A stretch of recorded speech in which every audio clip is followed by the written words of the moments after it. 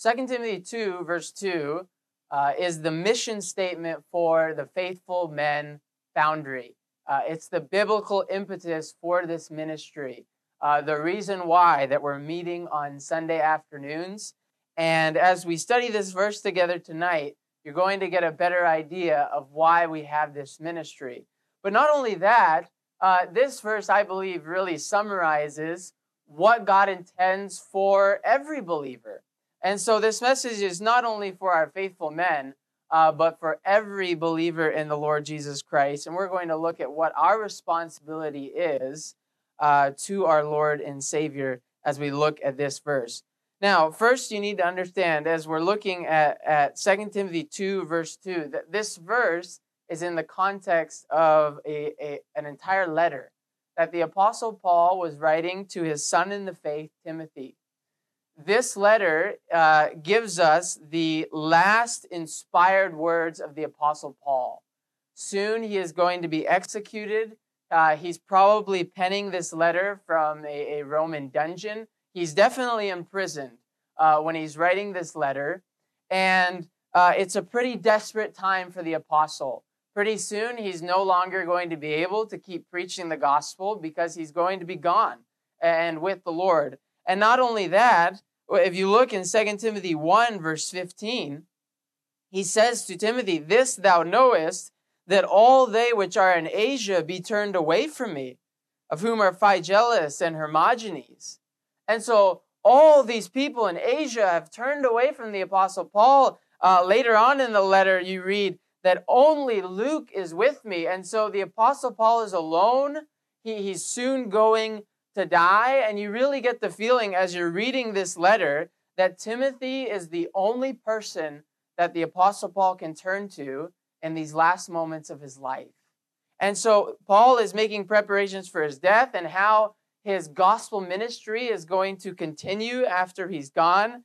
And that's where we come to 2 Timothy 2, verse 2. Or we'll begin reading actually in verse 1. The Bible says, "Thou therefore, my son, be strong in the grace that is in Christ Jesus. And the things that thou hast heard of me among many witnesses, the same commit thou to faithful men, who shall be able to teach others also." Heavenly Father, I just ask once more that you would help us as we look at this passage of Scripture. Please give me your power, give me your clarity to speak in a way that would help your people. We ask these things in Jesus' name. Amen. Here in this verse, I want to show you 4 components of our mission statement for the Faithful Men Foundry, but really for our mission as a church. Number 1, there's gospel treasure. Gospel treasure. Notice that first phrase in verse 2. "The things that thou hast heard of me among many witnesses, the same commit thou to faithful men." Now, we're using the word treasure to describe the things that Timothy had heard of the Apostle Paul, because the language here speaks of something of great value that is being committed to another person for safekeeping, that is being entrusted to someone else's care. The Apostle Paul uses this language a lot in the pastoral epistles. In 1 Timothy 1, verse 18, he writes this to Timothy, "This charge I commit unto thee, son Timothy, according to the prophecies which went before on thee, that thou by them mightest war a good warfare." He's committing a charge, a command to Timothy. And then at the end of that first epistle, in 1 Timothy 6, verse 20, he says, "O Timothy, keep that which is committed to thy trust." So there's this treasure that the Apostle Paul is handing over to Timothy for safekeeping before he passes on. But what is this treasure? Well, if you look in 1 Timothy 1, verse 11, it's just a few pages over, 1 Timothy 1, verse 11, this is the treasure that Paul is handing over to Timothy. 1 Timothy 1, verse 11. He says, "According to the glorious gospel of the blessed God, which was committed to my trust." You know what this treasure is?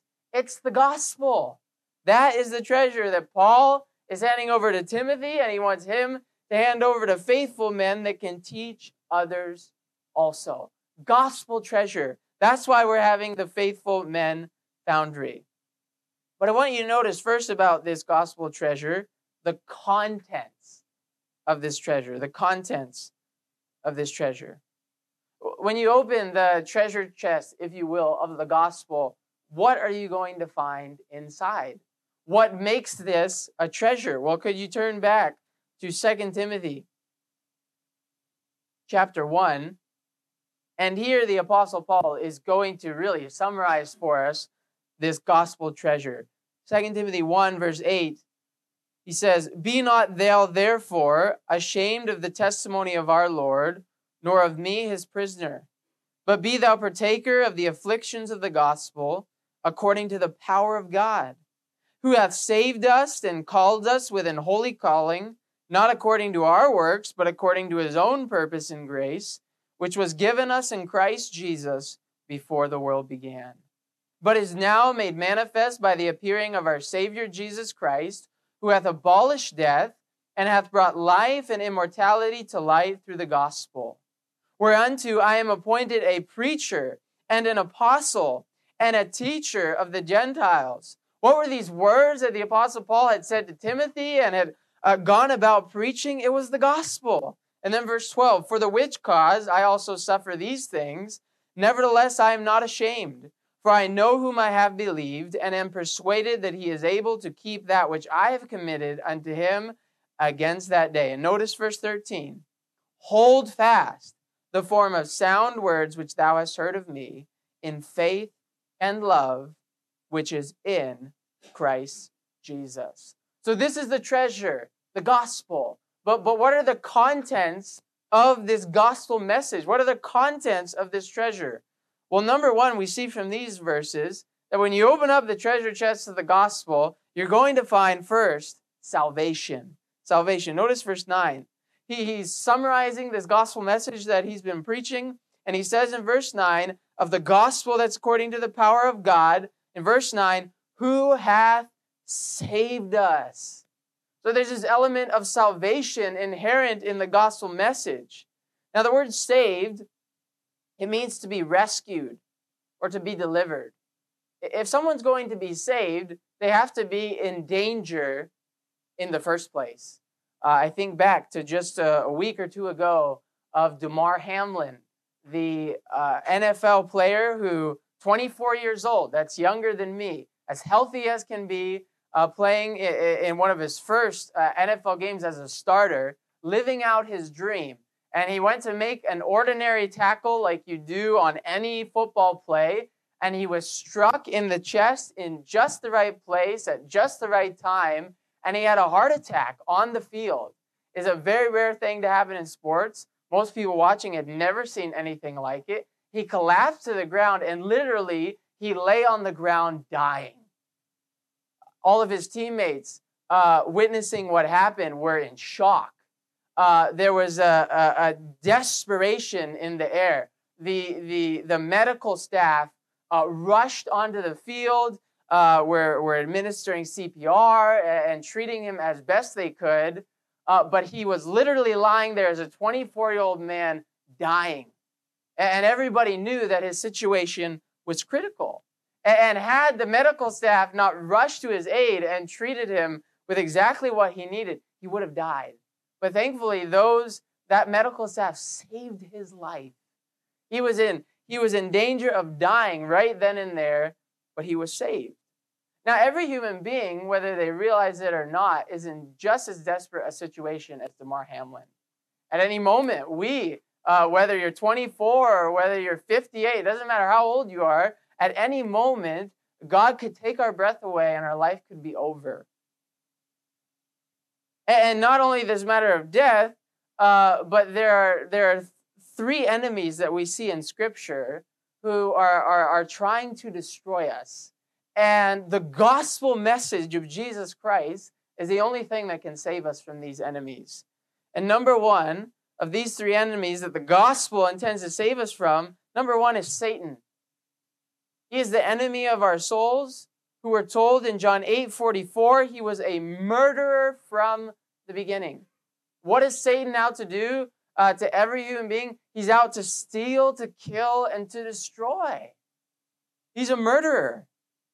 He's the enemy of our souls. But not only Satan do we need to be saved from, but number two, we need to be saved from self. From self.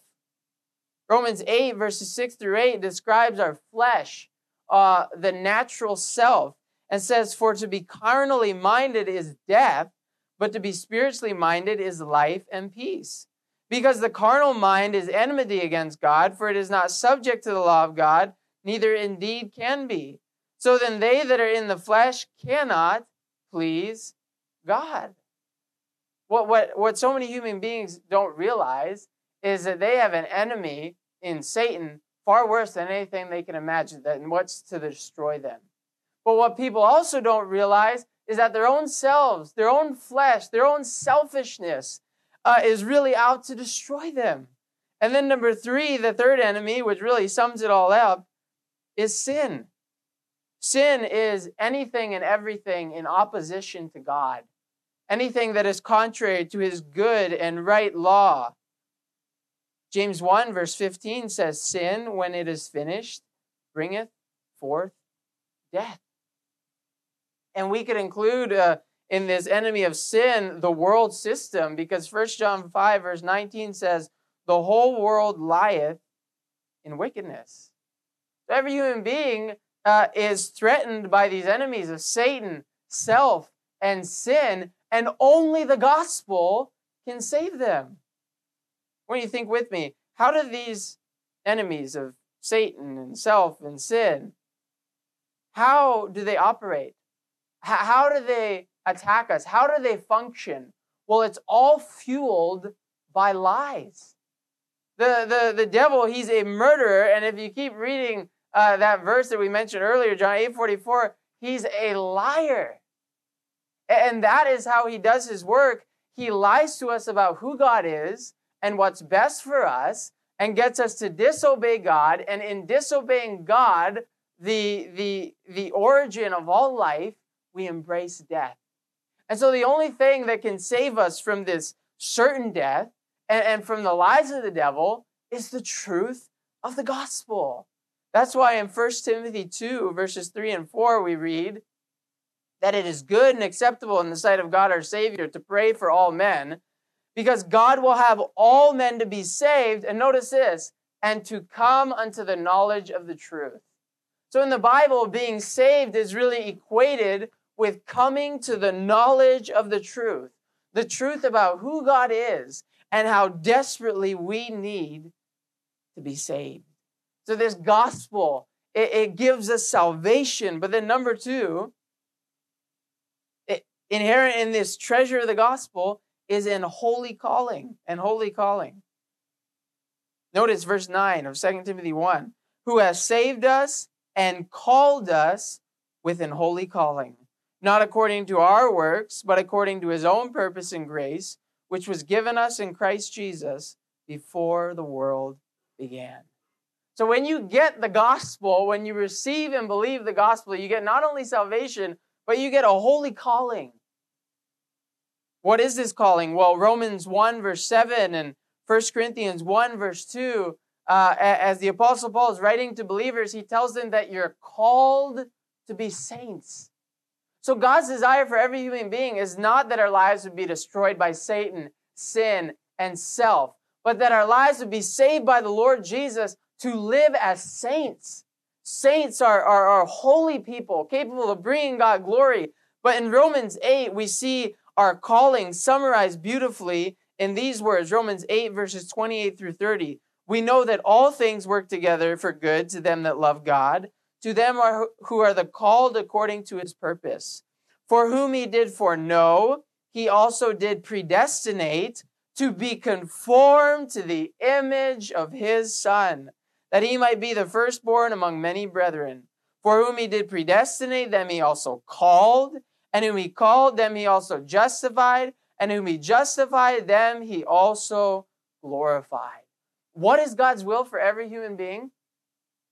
What is God's will for every believer in the Lord Jesus Christ? What is our calling? That we would be conformed to the image of his Son.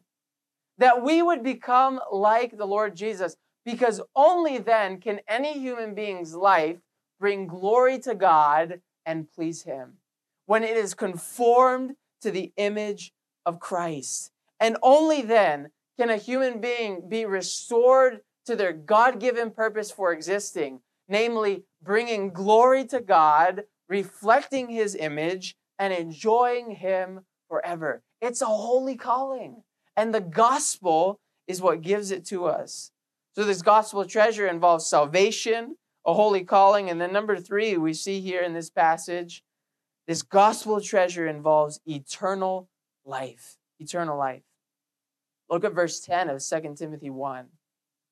But is now made manifest by the appearing of our Savior Jesus Christ, who hath abolished death, and hath brought life and immortality to light through the gospel.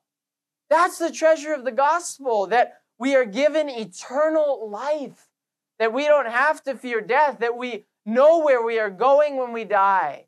You know what's interesting about what happened with Damar Hamlin? For a few moments that evening, much of the world, everyone at least that was watching that game, was faced with the fact that the only person that could save Damar Hamlin that evening, the only person that could preserve his life, was God. Yes, those medical staff would be instruments that God would use, but only God could preserve his life. He was in that much danger.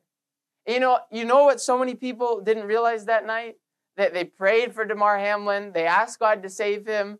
There was much prayer throughout the week, but now that he's okay, people have returned to their ordinary lives, and they've seemingly forgotten the seriousness of death. That whether you die at 24 or you die of a good old age, you're still going to die, and you're going to spend eternity somewhere. And only the gospel of the Lord Jesus Christ can give people the certainty that death is not a cruel end, but that it's a gateway into an eternity with God. Only the gospel can give people that hope. Only the gospel can give people that certainty. It's a treasure that we've been given. That's the contents of the gospel, that it gives us this salvation, it gives us this holy calling, and it gives us eternal life. But I want you to also notice the context in which this gospel treasure was given to Timothy. We've already talked about how these are the last moments of Paul's life. He's pretty desperate to commit this treasure to Timothy. But notice the context of this very verse, how the Apostle Paul says, "The things that thou hast heard of me among many witnesses." So the Apostle Paul is being very clear with Timothy here. What I am trusting to you, this gospel, it is not something that we've just talked about privately in one-on-one discipleship or one-on-one meetings. What I'm entrusting to you is the gospel that I have preached publicly throughout the world, from house to house, and in churches all over. I'm entrusting to you what I have preached publicly. You know, there are many ways that the gospel can be conveyed. We have a website that is publishing the gospel. We have a Bible study that we like to do with lost people. But there's just something about the public preaching of God's word that God has chosen as his chief means of publishing the good news. I wonder how many of us in here, you could raise your hand, how many of you were saved as a result of a preaching service? So you received Christ as your Savior at the end of a church service, maybe you went home or at the invitation, but your salvation was directly linked to the preaching of God's word. I can raise my hand. It was after a preaching service. A good number of us, in direct connection to the preaching of God's word, we called upon his name. And I don't know exactly how it works. When I got saved, I can't even remember what was preached. I don't even think it was necessarily an evangelistic sermon. But in that environment where God's word was being preached by a spirit-filled man, I came under conviction of sin and knew that I needed to be saved. And I called on Christ's name that evening. Now, many of us didn't raise our hands, but how many of us heard the preaching of God's word before we got saved? We heard it at least once or maybe many times. Before we got saved, we heard the public preaching of God's word. Could you raise your hand? If you heard preaching before you got saved, almost every hand in the room is raised. Christian, that is not a coincidence. There is power in the preaching of God's word. And that's why he specifies here, the things that thou hast heard of me among many witnesses, the public preaching of God's word. This is the treasure that I am handing over to you, this treasure of gospel preaching. But you know what else I noticed with these words? I think what we hear in the Apostle Paul's tone is that he's saying to Timothy, what I am giving to you is not a secret. There are many witnesses that know what you have heard, Timothy, and know what you have been entrusted with, and you owe it to these witnesses to be faithful with what you've been given. And I wonder in a room like this, as we're preaching to the Thursday night faithful crowd, among many witnesses, everyone here knows that we've all been given this precious message of the gospel. And we owe it to one another, to those who know what we've been given, to be faithful with this treasure. And especially you young people who, like Timothy, have been raised hearing the gospel from a young age. There are many people counting on you to be faithful with what you've been given. So we've seen the content of the gospel, the context in which this treasure was given to Timothy. And then next, I'd like you to see the changelessness of the gospel. The changelessness of the gospel. Notice, he says, the things that thou hast heard of me among many witnesses, the same commit thou to faithful men. You don't need to change it, Timothy. You don't need to bring it up to modern times. You don't need to edit it to fit whoever the crowd is. The same message that I preached is what I'm committing to you and what you're to commit to other faithful men. And aren't you glad that we get to preach the same gospel that the Lord Jesus Christ preached? The same gospel that the Apostle Peter preached at Pentecost. The same gospel that turned the world upside down in the first century. That is what we have been entrusted with. That is what we get to preach. Could you jot down this reference? Jude 1, verse 3. The Bible says, behold, when I gave all diligence to write unto you of the common salvation, that's a synonym for the gospel, it was needful for me to write unto you and exhort you that ye should earnestly contend for the faith which was once delivered unto the saints. It was delivered once, and it doesn't need changing. That is the treasure of the gospel that we have been given. But number two, as you're taking notes this evening, so we're looking at the components of our mission statement for the Faithful Men Foundry and for our church. Number two, we find in this verse, not only gospel treasure, but gospel trustees. Gospel trustees. Notice he says, the same commit thou to faithful men. A trustee, it's a person to whom property is legally committed in trust to be applied either for the benefit of specified individuals or for public uses. Or another definition is one who is entrusted with property for the benefit of another. You know, that's what God has done with the gospel. He has entrusted this treasure to us, this saving message for the benefit of all mankind. And we, as believers in the Lord Jesus, not just men, but every believer in Christ, we are trustees of the gospel. We have been given this treasure to be faithful with it. Notice it says that this is to be committed to faithful men. And I'll give you a two-pronged definition for faithful. Faithful means to be, first, worthy of someone's faith. So that ties in with it the idea of being reliable. You're someone that can be depended on, someone that can be believed in, someone who is worthy of my trust and of my faith. And I wonder when God looks down at heaven and he sees all that we've been given, are we being faithful with it? Can he trust us to be faithful with the gospel message, to obey it and to proclaim it? Are we reliable trustees of this treasure? But faithful, it also means to be full of faith. And you know, the beautiful truth about this is that if you are full of faith and begin to really, truly, believe this gospel.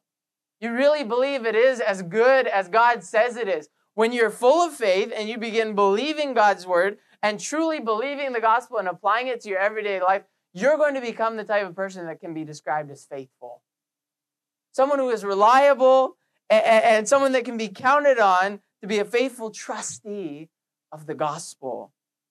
In Luke chapter 12, a lot of the same language is used, and the Lord talks about a faithful and wise steward. And then he says in Luke 12:48, unto whomsoever much is given, of him shall be much required. And to whom men have committed much, of him they will ask the more. If we've been given the gospel, we've been given much. And God expects us to be faithful trustees of this gospel. Notice also in this text, not only is there this gospel treasure, which has been given to us as gospel trustees, but there is also a great need for gospel training. Gospel training. Notice it says, of these faithful men that are trustees of the gospel, who shall be able to teach others also. Able means to be competent or adequate for a particular task. You know, we go to the hospital and we expect doctors to have gone through all of the schooling necessary so that they're adequate for the job of administering medical treatment.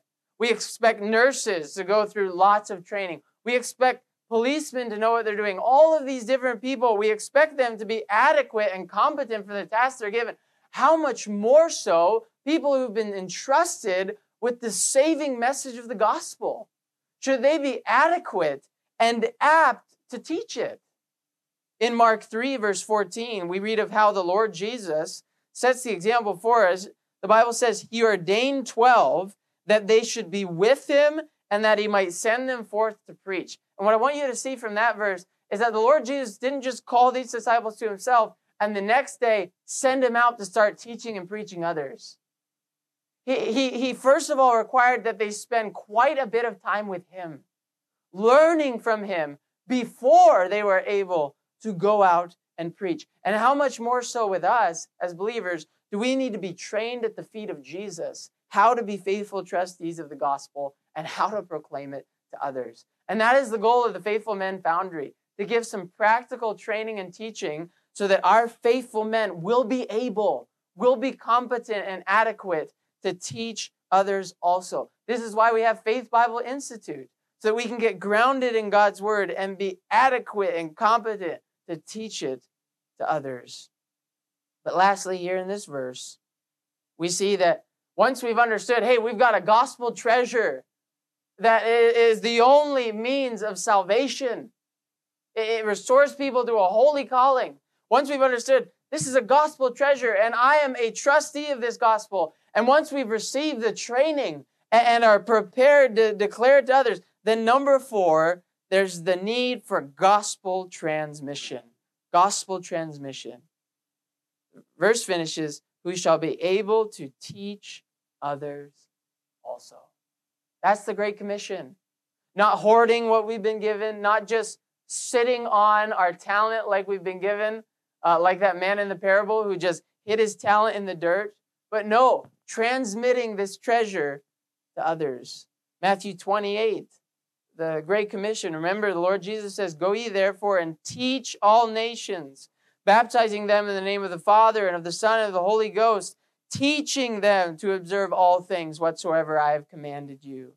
And lo, I am with you always, even unto the end of the world. Christian, if you'll ask God to open your eyes for opportunities to transmit the gospel to others, he's going to open doors. And this isn't just for faithful men. All of us have opportunities to share the gospel with others if we'll just ask God to open our eyes. So there are 4 components to our mission statement.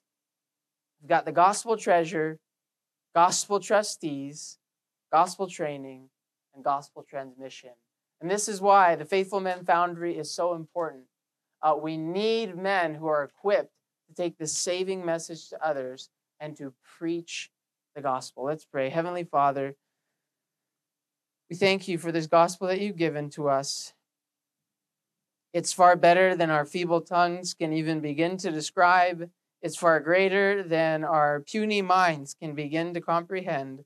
But Lord, we thank you that even for all of our frailties and our foibles and our shortcomings, that you, in your abundant grace and mercy and goodness to us, have entrusted us as trustees of the gospel. And Lord, we pray that you would help us to be faithful in this calling. Lord, that whether we're men or women, boys or girls, we would all not take the gospel for granted. And we would get ourselves equipped to share it with others. And then that we would busy ourselves with getting this gospel to people who desperately need it. Lord, please help us to internalize these truths. And we pray that you would bless the Faithful Men Foundry, that we would really live out this verse and put it into practice. Lord, please bless this brief invitation, we pray, in Jesus' name. Amen. As the piano plays, if God has spoken to you, would you take time to respond?